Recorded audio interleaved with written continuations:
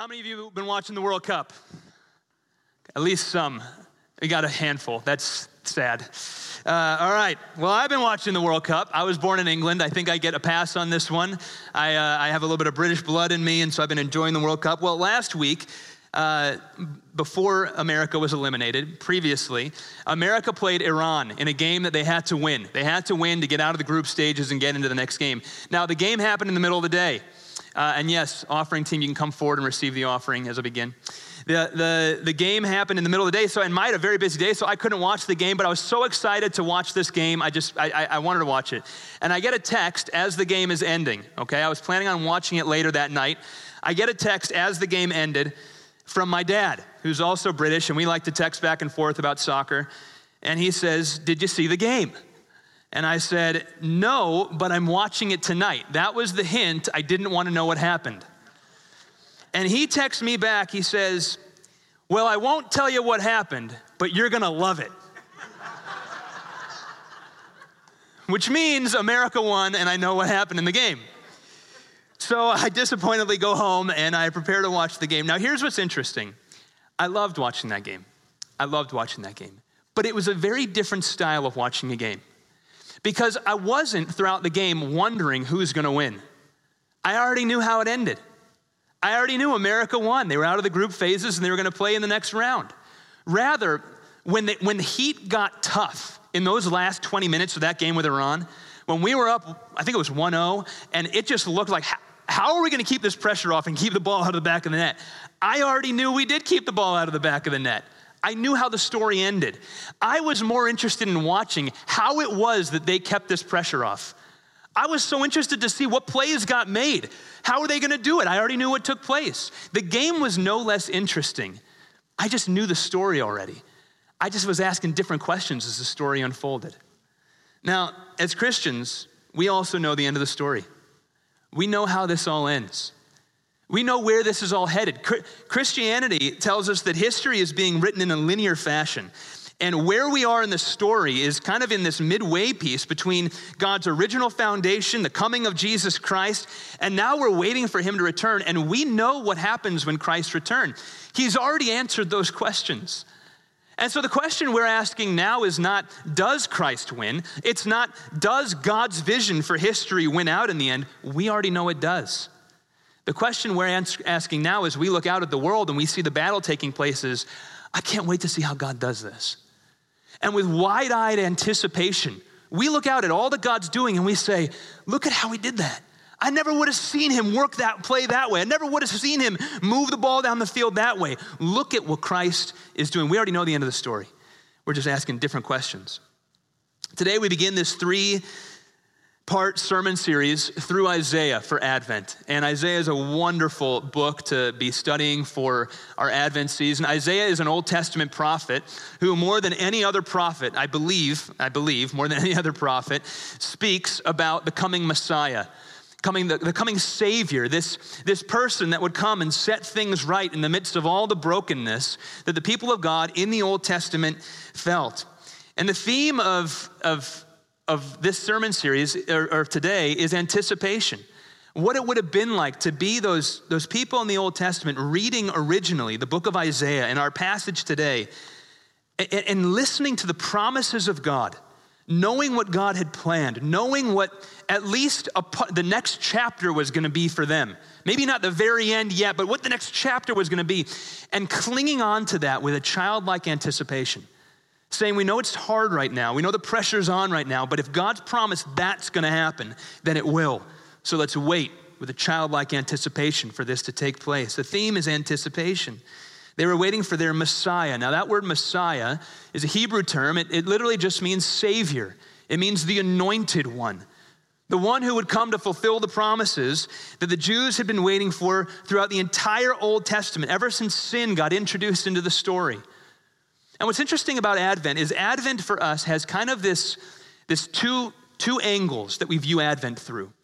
On the one hand, as New Testament Christians, we look backwards to the promises that were promised about the coming of Jesus Christ. And we stand on this side of the cross, and we look back at the cross, and we're in that place of prophecy fulfilled, anticipation fulfilled.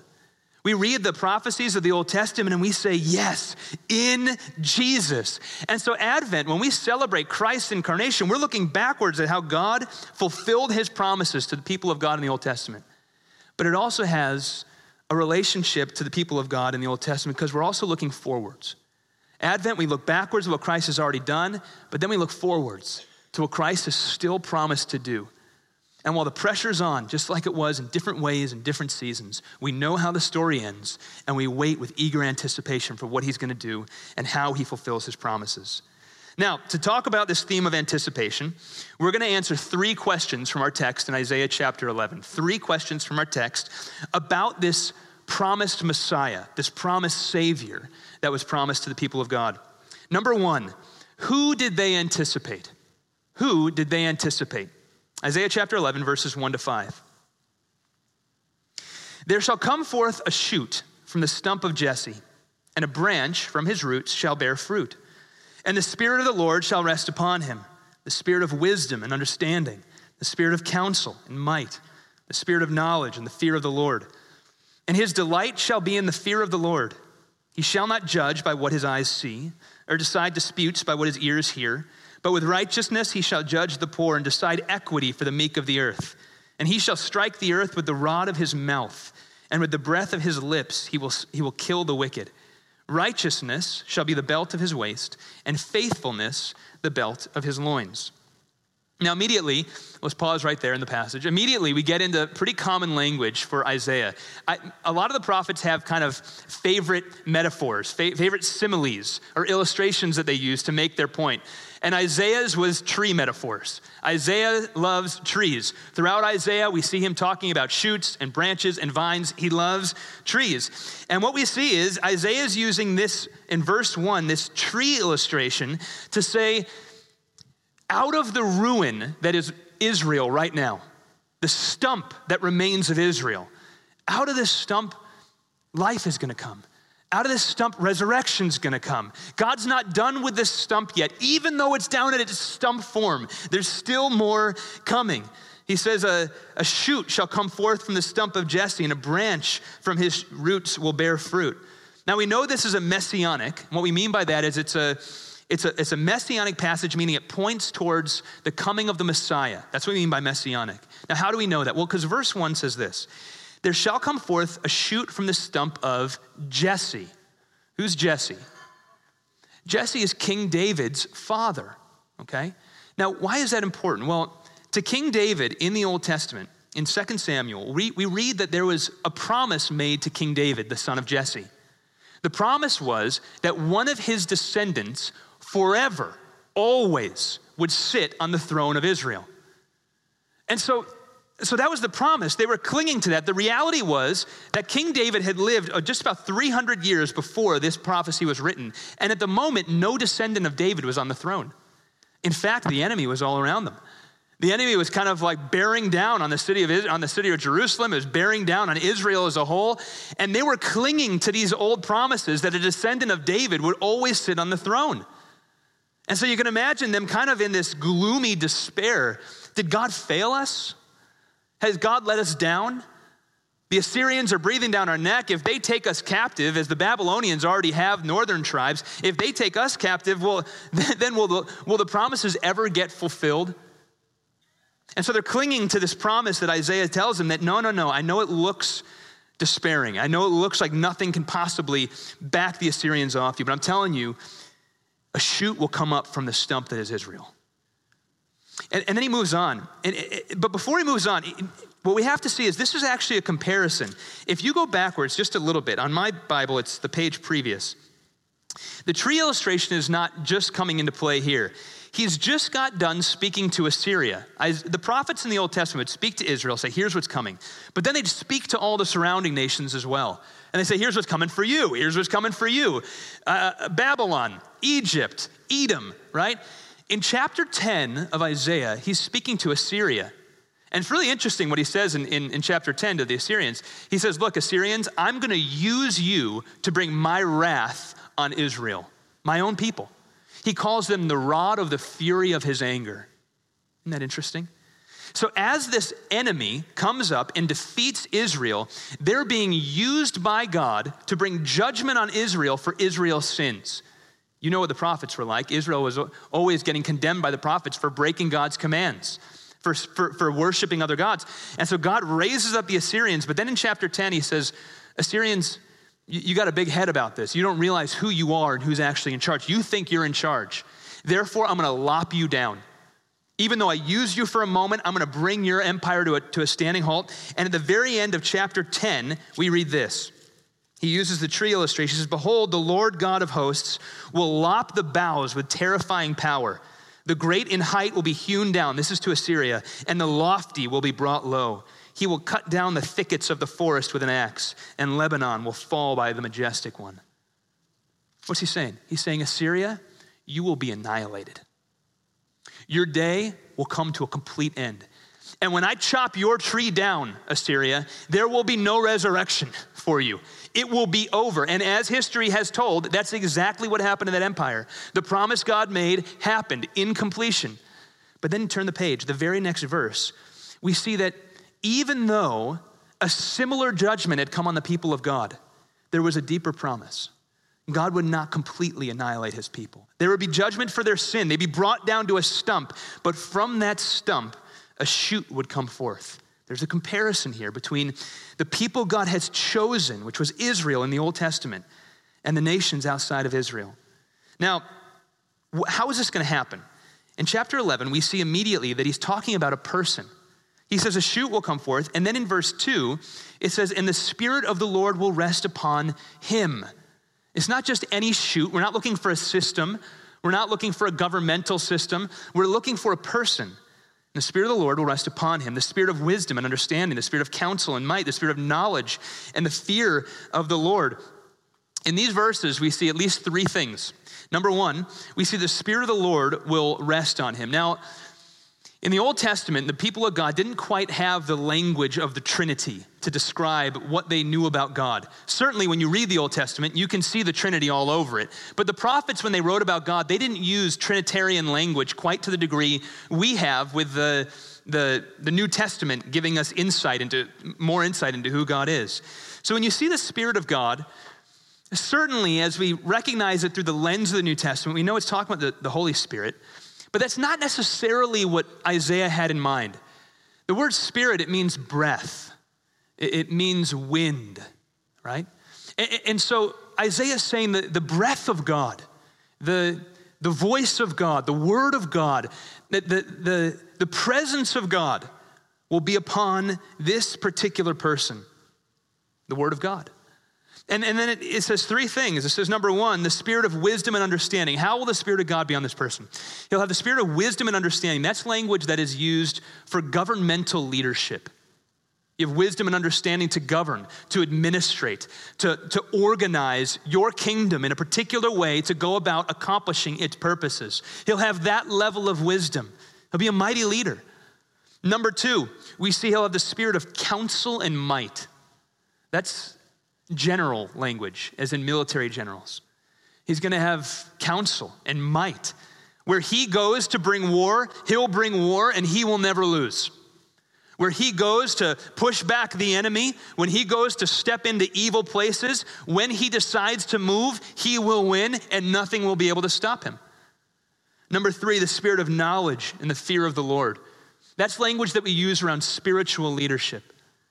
He will lead as a man who is fully submitted to the will of God. He'll have total knowledge of God's will. He'll be in full submission to the Father's design and desires. He'll be the kind of leader that you can follow because he will be underneath fully the Father's design. And so you can follow him to know what are God's designs for your life. How are we to live? How are we supposed to structure our families? We look to what this person's life is and how he led, and we follow underneath him. So he'll have governmental leadership, he'll have military leadership, he'll have spiritual leadership. And then verses 3-5, we see that he executes justice with fairness. And he says it in these verses, he does it in two ways. Number one, he makes sure that justice is not bent away from the poor and the meek. And then number 2, he makes sure that evildoers have their say in court. This is 2 sides of justice that must be discussed. Because justice has 2 ends. On the one side, in these days, it's only in modern recent history that we get the idea that justice goes out evenly to all. And that's a gift that the Bible gave to the world.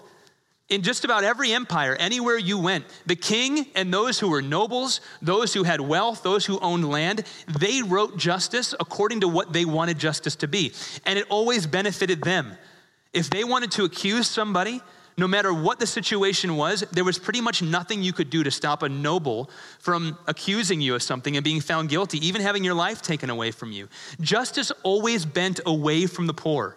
It always bent away from the meek, and it always bent towards the strong. And this says that when the anointed one of God comes, he's going to govern and execute justice with a biblical vision of justice. Rich, poor, underneath the exact same standard. Strong, meek, underneath the same standard, God's word. He will not bend it one way or the other. He will make sure that there is fairness in terms of biblical fairness for all when they come before the judgment seat of God. And then he says that verse 4, he will strike the earth with the rod of his mouth, with the breath of his lips, he shall kill the wicked. He says the wicked, they'll have their day in court. He will come and bring final judgment. Now, let me say this. Oftentimes when we talk about justice and God's final judgment, many of us cringe. And maybe if it's not us that cringe, I know that many in the outside world cringe when they think of God being a just judge who will execute his wrath and his judgment on the wicked. But why do we cringe at that? If we reject the idea that God is a just judge, that means that ultimately there is no justice. If we say, I don't like the idea that God's a just judge and that evildoers are going to have their day in court, what that means is that we don't really care what happens in this world. We don't care if the wicked get away with their evil schemes. We don't care if the murderer gets away with his murder. Because ultimately, what we really want, we don't want justice. No, see, the heart of justice is knowing that there is a God of all justice at the center of the universe, and he will have his day in court when all will be measured. And the promise of this is when the anointed one comes, he will take his place as judge and he will execute fair judgment and justice over all people. This promises that no matter what has happened in your story, what has happened in the bigger story of world history, what has happened to any time that you've ever had that inner pain inside your heart to say, does this ever get set right? And for many of you, you've had that. I know I've had that. You just wonder, I know no one saw this, and I'm keeping it between me and God, but does that ever get set right? The promise of this is that when the anointed one takes his seat, it all gets set right. Justice will be had perfectly according to the word of God, and it's the anointed one who will be over it. He'll execute justice fairly. Why? Because the Spirit of the Lord will rest upon him. Well, this prophecy was written in 700 BC, that's 700 years before Christ, about. For 700 years, for 300 years after this, there were a handful of more prophets in the Old Testament. Then there were 400 more years, so 700 years total, where they waited for the fulfillment of this. And eventually Rome would come and they'd overtake Israel. And for 400 of those years, there was not a prophetic voice to be heard. Absolute silence from God in terms of new voices coming and sharing new revelation. And you can imagine the anticipation the people of God had in Israel, seeing their city of Jerusalem overtaken by the Romans, seeing their rights taken away. They're kind of bending the knee a little bit to kings they don't really want to bend the knee to, but the Romans are so strong, they feel like they can't do anything. All the while behind the scenes meeting, reading passages like this saying, an anointed one is coming who will execute justice. He will have seen what the Romans have done to us. 400 years of silence as whispers are passed down from one generation to the next. Children being raised with that hope, their children being raised with that hope. And then one day a new prophet arrives on the scene, a man named John the Baptist. And John the Baptist says that he's proclaiming the way of the Lord, that all the promises, all the prophecies of the Old Testament, that they're all coming true, and the person you've been waiting for is arriving, and I'm preparing the way for him. And then one day Jesus shows up on the banks of the Jordan River to get baptized by John the Baptist. And what do we read in Matthew chapter 3, verses 16 and 17? We read this. When Jesus was baptized, immediately he went up from the water, and behold, the heavens were opened, to him. And he saw the Spirit of God descending like a dove and coming to rest on him. And behold, a voice from heaven said, "This is my beloved Son, with whom I am well pleased." That language, to every person that was there, they would have been looking at Isaiah chapter 11, verse 2, and the Spirit of the Lord will rest upon him. And they would have seen the Spirit of God resting on Jesus at his baptism, and they would have said, it's fulfilled right before our very eyes. The one who was promised, the one who will set it right, the one who will govern, who will execute justice, who will be a spiritual leader, who will be a military conqueror, he has come. And the Spirit of God is the evidence of this, resting on this man. But they were confused. They were confused because what they knew about Jesus was that he didn't come on a conquering horse, but he came born as an infant in a manger. And they were confused because he didn't wear a crown of gold, but he had a crown of thorns that was smashed into his skull before he was put on a crucifix. And so they read passages like these and they said, I don't understand the tension. I see the person Jesus, but how do I reconcile what my hopes are with what I see taking place in front of me? It's interesting, Jesus in his life took the title Jesus the Nazarene. And most of us, and it may be the right way to interpret it, but most of us take that to be interpreted as the geographic place where he was from Nazareth. Jesus the Nazarene, the guy from Nazareth. But that's actually unlikely. The word Nazarene actually comes from Isaiah chapter 11, verse 1. In Isaiah chapter 11, verse 1, we read this, and a branch from his roots shall bear fruit. They were waiting for the branch to come. And the Hebrew word for branch is nazar. Nazar. The whisper of the Nazar will come. The branch will come. The Nazar is being passed down. And then Jesus gets baptized and he takes on this title, Jesus the branch, fulfilling the promises from Isaiah that he was with them. That's who they were waiting for. But what effects did they anticipate? Well, we've already seen some of them. This is the second question. What effects of this anointed one did they anticipate? Verses 6 through 9. The wolf will dwell with the lamb. The leopard shall lie down with the young goat, and the calf and the lion and the fattened calf together, and a little child will lead them. The cow and the bear shall graze. Their young shall lie down together, and the lion shall eat straw like an ox. The nursing child shall play over the hole of the cobra. The weaned child shall put his hand on the adder's den. They shall not hurt or destroy in all my holy mountain, for the earth will be full of the knowledge of the Lord as the waters cover the sea. What do they expect? Well, there's kind of two themes we see in those verses right there. On the one hand, we see this theme of peace. Actually, the Hebrew term for it is shalom. We use that in English oftentimes to talk about peace, but it's a deep-seated Hebrew term that has much more than our connotation of peace. It has to do with even the environment and nature and the animal kingdom and all of God's creation restored to the way it's supposed to be. But then on the other side of it, we see this idea of the knowledge of God going out. Okay, so we're going back. What are we talking about here? This anticipatory hope of the anointed one of God who will come, and what will be the effect of his reign? Well, there will be peace. I almost said police. There will be peace, and then there will be the knowledge of God. Let's work through both of those. First of all, what's the imagery here? This wolf lying down with the lamb. Now, some people think, there's a handful of ways to interpret this. Some people think this is talking about the future heaven. One of the challenges with that view is that it talks about a nursing child playing over the hole of a cobra. And it's interesting. Will there be children in heaven? We don't quite know. Maybe the answer to that is yes. But we also know that we won't be given in marriage. We'll be like the angels in heaven, says Jesus, where we won't have marriage. I'm not sure if we can with any clarity say that there will be new children being born in heaven. And I'm pretty sure that when children pass, they're not going to be in the child age in heaven. Actually, the historic tradition on that is they'll be at kind of an adult age in heaven. And so if this is speaking about heaven, it's a little interesting. You got to deal with children being present there.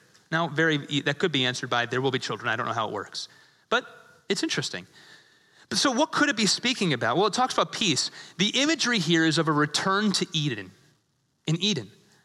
Now, before the fall, before Adam and Eve had their sin and sin entered into the story, they had peace with the animal kingdom. In fact, one of the responsibilities Adam had in the garden was to name all the animals. There was this shalom experience between all the animals, where quite literally lion did not eat lamb, where the animals that right now are, what's the word for eating meat? Not vegetarian. Carnivores, there we go. It's harder up here than you think. You forget words, okay? Right now, the carnivores, they weren't carnivores. Now that brings up a whole bunch of questions. Like, what did a lion do with his big sharp teeth back in Eden? I don't know the answer to those questions. Maybe God prepared them for the fall beforehand, or maybe, they didn't have those originally. What I do know is they didn't eat each other. There was a peace between them. Adam would have had no problem going and petting a cobra on the top of his head and being, I call you Cobra. That's what he would have had no problem doing. And so when this passage is talking about the imagery of lion and lamb dwelling together, it's getting back and it's saying, here's what the Messiah will do. What Adam had in the garden, he's going to bring that back. That level of peace, that level of security, that level of knowing things are right and it's the way it ought to be. The Messiah, he's going to restore it for what it was. And then it says, the knowledge of God will be in the planet like the water covering the sea. Now, this is getting into some good doctrine. We don't talk about this that often, but Adam had knowledge, okay? That's a theological term. Obviously, we know what the word knowledge means, but he had knowledge of God. When we talk about theologically what that means, it means that Adam's mind was in perfect submission to God. He was not omniscient. He didn't know all things. Adam had a lot to learn over the course of what would have been his whole life in Eden. He would have grown in his life as he learned more of God, explored more of God's creation, but he had a total knowledge. And what that means is there was not one bit of his mind that was tainted by sin. The seeds of sin were not in his mind. Every thought was God's thoughts. Every desire was what God would desire for man to live. Every inclination of his heart was submitted unto God.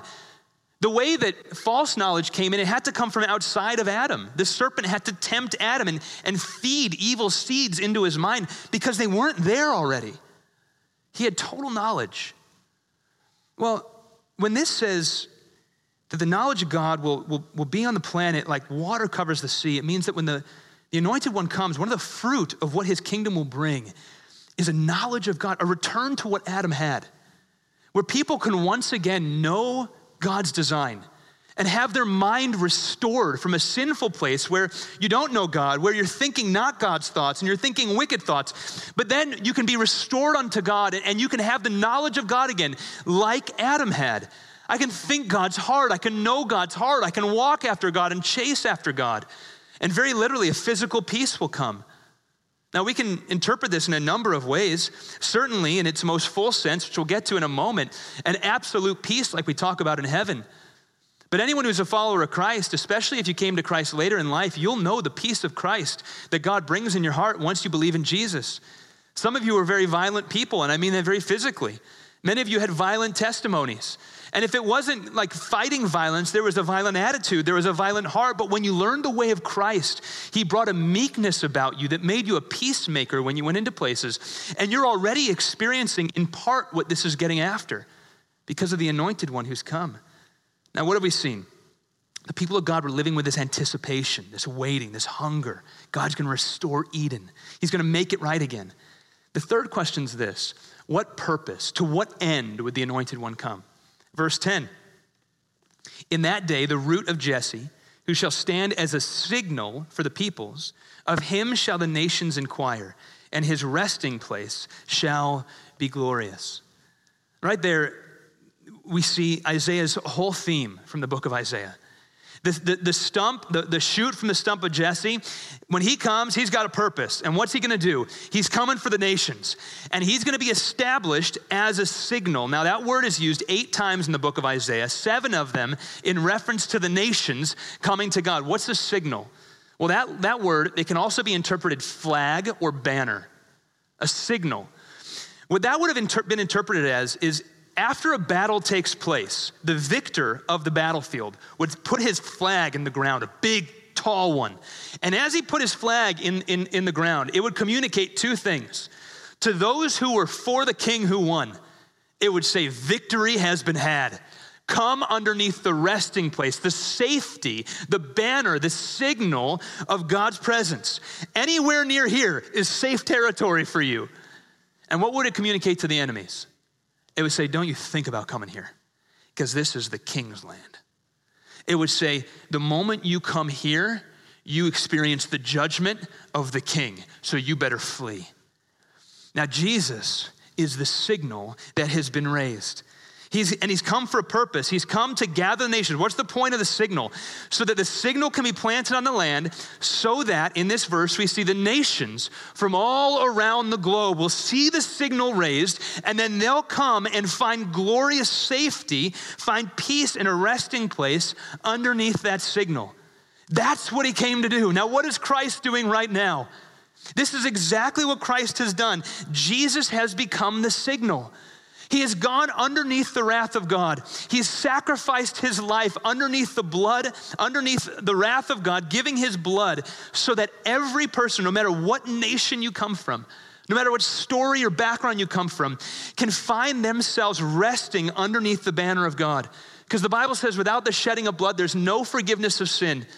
So Jesus does the hard work of entering into the human story, going underneath the wrath of God, and then establishing himself as a signal, as a banner for all the nations to see, come find peace here with me. Now let me try to explain this to you. Whenever I preach on prophetic passages, one of the challenges we have is trying to wrestle through how do I reconcile that some of this, I can see how it's already completed in Christ. But some of it, I feel like it's not yet completed. There's more to come. Well, there's two kind of ways we can talk about this. And one of them, I'll use an image to talk about it. We call this image the mountain peaks of prophecy. And I almost changed this to the skyscrapers of prophecy for you guys, but I ran out of time. So we're going to go mountain peaks of prophecy. Oftentimes, if this is our little prophet over here on the left, if you were looking at this from the prophet's angle, and you were just looking at, not from our angle, from the side, but from the prophet's angle, looking at those two mountain peaks head on, what they would see is that would look like one mountaintop. And on the top of it, they would see prophetic passages that speak about the crucifixion and prophetic passages that speak about the crown and the glory and the final coming of Christ. But it all would have looked like one from the prophet's lens. But then if you look from the side, from this angle, like we're doing right here, you can see that actually in history, there's kind of this gap. Many of the prophetic passages being fulfilled by Jesus when he first came on the cross.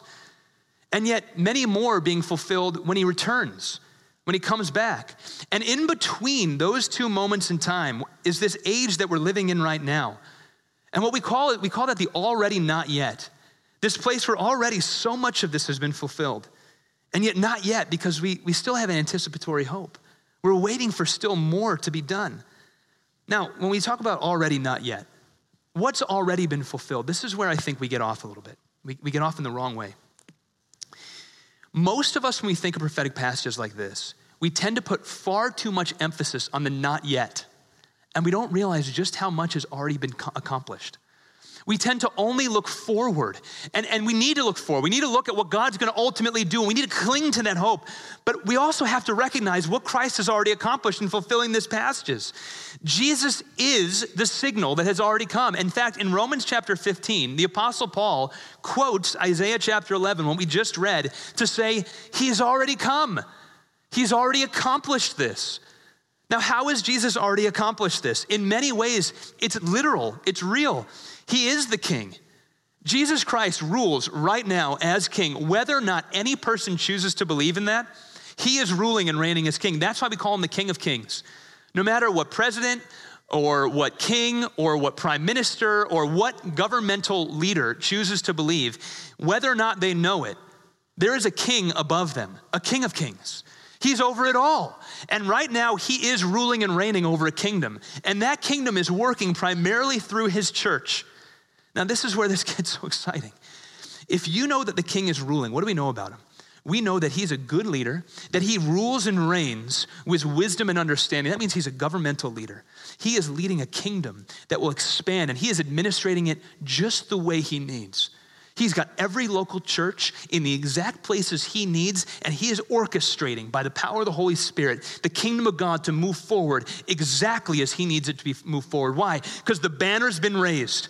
And now we're in the process in this church age of the nations coming to see the banner. And his kingdom is planted in all these different nations, and he's administrating it as a good leader. And he's a war leader. In the Reformation days, actually, the name they gave the church was the church militant. The church militant. You know why they gave him that name? Because Jesus said to Peter, you will attack the gates of hell, and the gates of hell will not prevail against you. He said, you will go forward, and as the church goes forward, you will conquer in the name of Jesus. Now, we don't use physical force to win underneath Christianity. In fact, the weapons of our warfare are not of the flesh. We use prayer and meekness and service and love of our neighbor and grief over the remains of pain and sin in this world. But through these otherworldly weapons of the church, the kingdom of God is moving forward as a military campaign and gaining ground and going to the nations and calling the nations to the signal that is Christ. And he is a spiritual leader to follow. See, the king has already established himself as the spiritual leader. Right now, when you put your faith in Jesus Christ, you decide to follow him. What does that mean? To follow Jesus is to be done with your own ways and to recognize that he's the true spiritual leader. He's the one who has come and established himself. And then you place yourself underneath him and you say, whatever you tell me to do. I love what D.L. Moody used to say. He used to stand in tall buildings and say, if D.L. Moody told me to run and jump out that window, I'd run and jump. Or no, if God told me to run and jump out that window, I'd jump out the window. Now, God's not going to tell him to jump out the window, of course. But the point of it is, whatever God tells me to do, why? Because he's a faithful spiritual leader. He's not going to lead you astray. Now, many of you in this room, I suspect you've maybe been following Jesus for quite a while, and you've never heard this put quite this way before, and you need to hear it this morning. Jesus is not only your Savior. He's your Lord when you decide to trust in Jesus as well. He is your Lord. Many have trusted in Jesus as their Savior, and what they've done is they've trusted in Jesus as this kind of get-out-of-jail-free card, knowing that I was told that if I just trust in Jesus and I come to church on Sunday, that I'm not going to go to hell. I won't experience judgment. It's not quite the way it works, actually. See, to receive the grace of Jesus Christ, you need to trust in him both as Savior and Lord. You need to recognize that he's the banner that's been raised. He's the governmental leader that's the King of Kings. He's the military conqueror that's ruling and reigning right now, and he's the spiritual leader, and he's the just judge. And so you put all of your life underneath him, and you do anything he tells you to do. You go anywhere he tells you to go. He's both your Lord and your Savior. See, this is all in the already, and yet, and also not only that, but there's a peace. Now, is the lion laying down with the lamb right now? Well, no, lions eat lambs still. And yet there's a real sense that the kingdom is bringing peace into this world. Where Christianity goes, light goes with it. Where Christianity goes, where Christians go, where missionaries go into the darkest of places, even cities like this. When Christians go, they bring the light of God with them, and as they reach their neighbors, they turn people who have no idea about God, who are far from God, who are violent in their heart towards God and towards others, some of them violent in their physical ways, and they bring the peace of God with them, and hearts are turned to peace. And as people come to know Jesus, more people are coming to have that peace of God in their heart, and nations are being changed to be more peaceful. But yet still, there's still a not yet anticipatory hope. Even with all of that taking place right now, we still look forward to a day that is still yet to come. Why? Because we know that there is going to come a day when Christ does return. And in that day, it won't just be a partial kingdom in the sense of we can't physically see it with our eyes, Jesus reigning on it from his throne, but we will see with our own eyes what is actually true already right now. Hebrews chapter 2 says, though he's ruling and reigning right now, we can't see it with our eyes. But in the day that comes, when Christ returns, we'll see it with our own eyes. Hebrews 2, verse 8, it says this, he left nothing outside his control. At present, we do not yet see everything in subjection to him. It already is in subjection to him. Just not yet can we see it. But there's coming a day when Christ will return. Now, what's the hope of that? See, in Advent, we look backwards. We look to what Christ has already done. And the remarkable thing about this entire story is that Advent celebrates that when God sent the pillar, when he sent the flag, the banner to which we would gather underneath, he sent him in the form of a child born in a manger, laid in a manger. Isn't that remarkable? It flips the entire script of what strength looks like, of what power looks like, of how things ought to be organized. A little child born to a mother who came from no wealthy or stately background, to an outskirt town in Bethlehem, right on the northern tip where no one came from that town. In fact, they used to make fun of Jesus from coming from that place because it was so far outside from where Jerusalem was and where they thought conquering heroes ought to come from. When Jesus came, he flipped the whole story on its end, and he came in the form of an infant. Shepherds actually came that day, and they said that they don't quite know what's going on, but they saw thousands of angels in the sky proclaiming the coming of the Messiah. Why? Because the angels knew the depth of what was taking place when that child was born, even though the shepherds didn't understand it, even though I don't even know if Mary fully understood it. She had a sense of it, certainly, but I don't know if she fully got what was taking place in the birth of that child. Jesus has come, but he will come again. And in Advent, we look backwards to the peace that Christ brings. In Advent, we have the sense that things aren't quite right, but we know that there's a stable place to find rest in Christ. And so whatever's going on in your life right now, I hope that Advent serves as a sort of peaceful rest for you to remind yourself that Jesus does rule and reign right now. That wherever the brokenness is still lingering in this world, which there is until Christ returns, that you can look to Christ and you can know he is ruling right now. This is not out of his control. His church is moving forward the way it needs to. My life, we're not wondering what happens in the end. I know where it goes, despite whatever I'm going through. And Advent's a chance to look at what God's already done.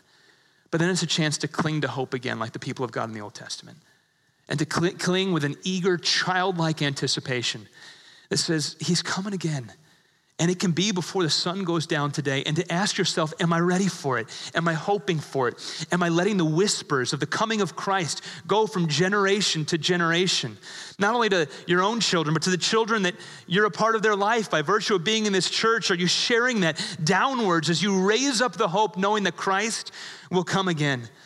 The question we should be asking in Advent is not, will Christ win? Will he have victory? The question that we know the end of the story. We know the story is already written. He does. The question we should be doing is looking with eyes wide in anticipation at every play that God makes and saying, how does he do it? And every time that he moves the ball down the field, we gather together and we celebrate. And we say, did you see what God did over here? Have you seen the victory he brought over here? And that's what the church family does together. That's actually why we gather on a Sunday morning, is to proclaim that and to share those victorious stories with one another. I want to pray with us right now, and as I do, the prayer I want to pray into us is a prayer of Advent. It's a prayer of rest in Christ. It's a prayer of knowing that the King has been established, and we're not like those in the Old Testament who are wondering, what's this going to look like? When will he come? He actually already has come, and yet we're just the same as them. We're lingering and we're hoping. Will you pray with me? Lord, we do pray right now a prayer of Advent as we cling to the promises of Christ, as we cling to the one who has come. God, we announce and we proclaim over this church family that Christ has come. And God, I pray that into our lives right now. Whatever our stories are, and wherever there's brokenness, wherever there's longing and kind of unmet expectation, wherever actually we're headed into Advent and we have more of a sense of the weight that we're carrying, whether that's because of health or just because of brokenness in family, all sorts of unmet expectations, God. God, I pray that we would look to the banner that's been established, the signal that's been raised to the nations, and we would not be like those who live without hope, but God, that we would find ourselves fully submitted underneath that banner, resting, as verse 10 says, resting underneath the kingdom of Christ. Give us that peace this year. And God, I pray that you'd form in us an anticipation, a hunger for his return that marks us as a people, that marks us as those who look forward, knowing that there is still some that's not yet done because he's coming back. And when he comes, there will be a peace that is even beyond the peace we have now, our full return to what was in Eden. God, I pray this in Christ's name. Amen.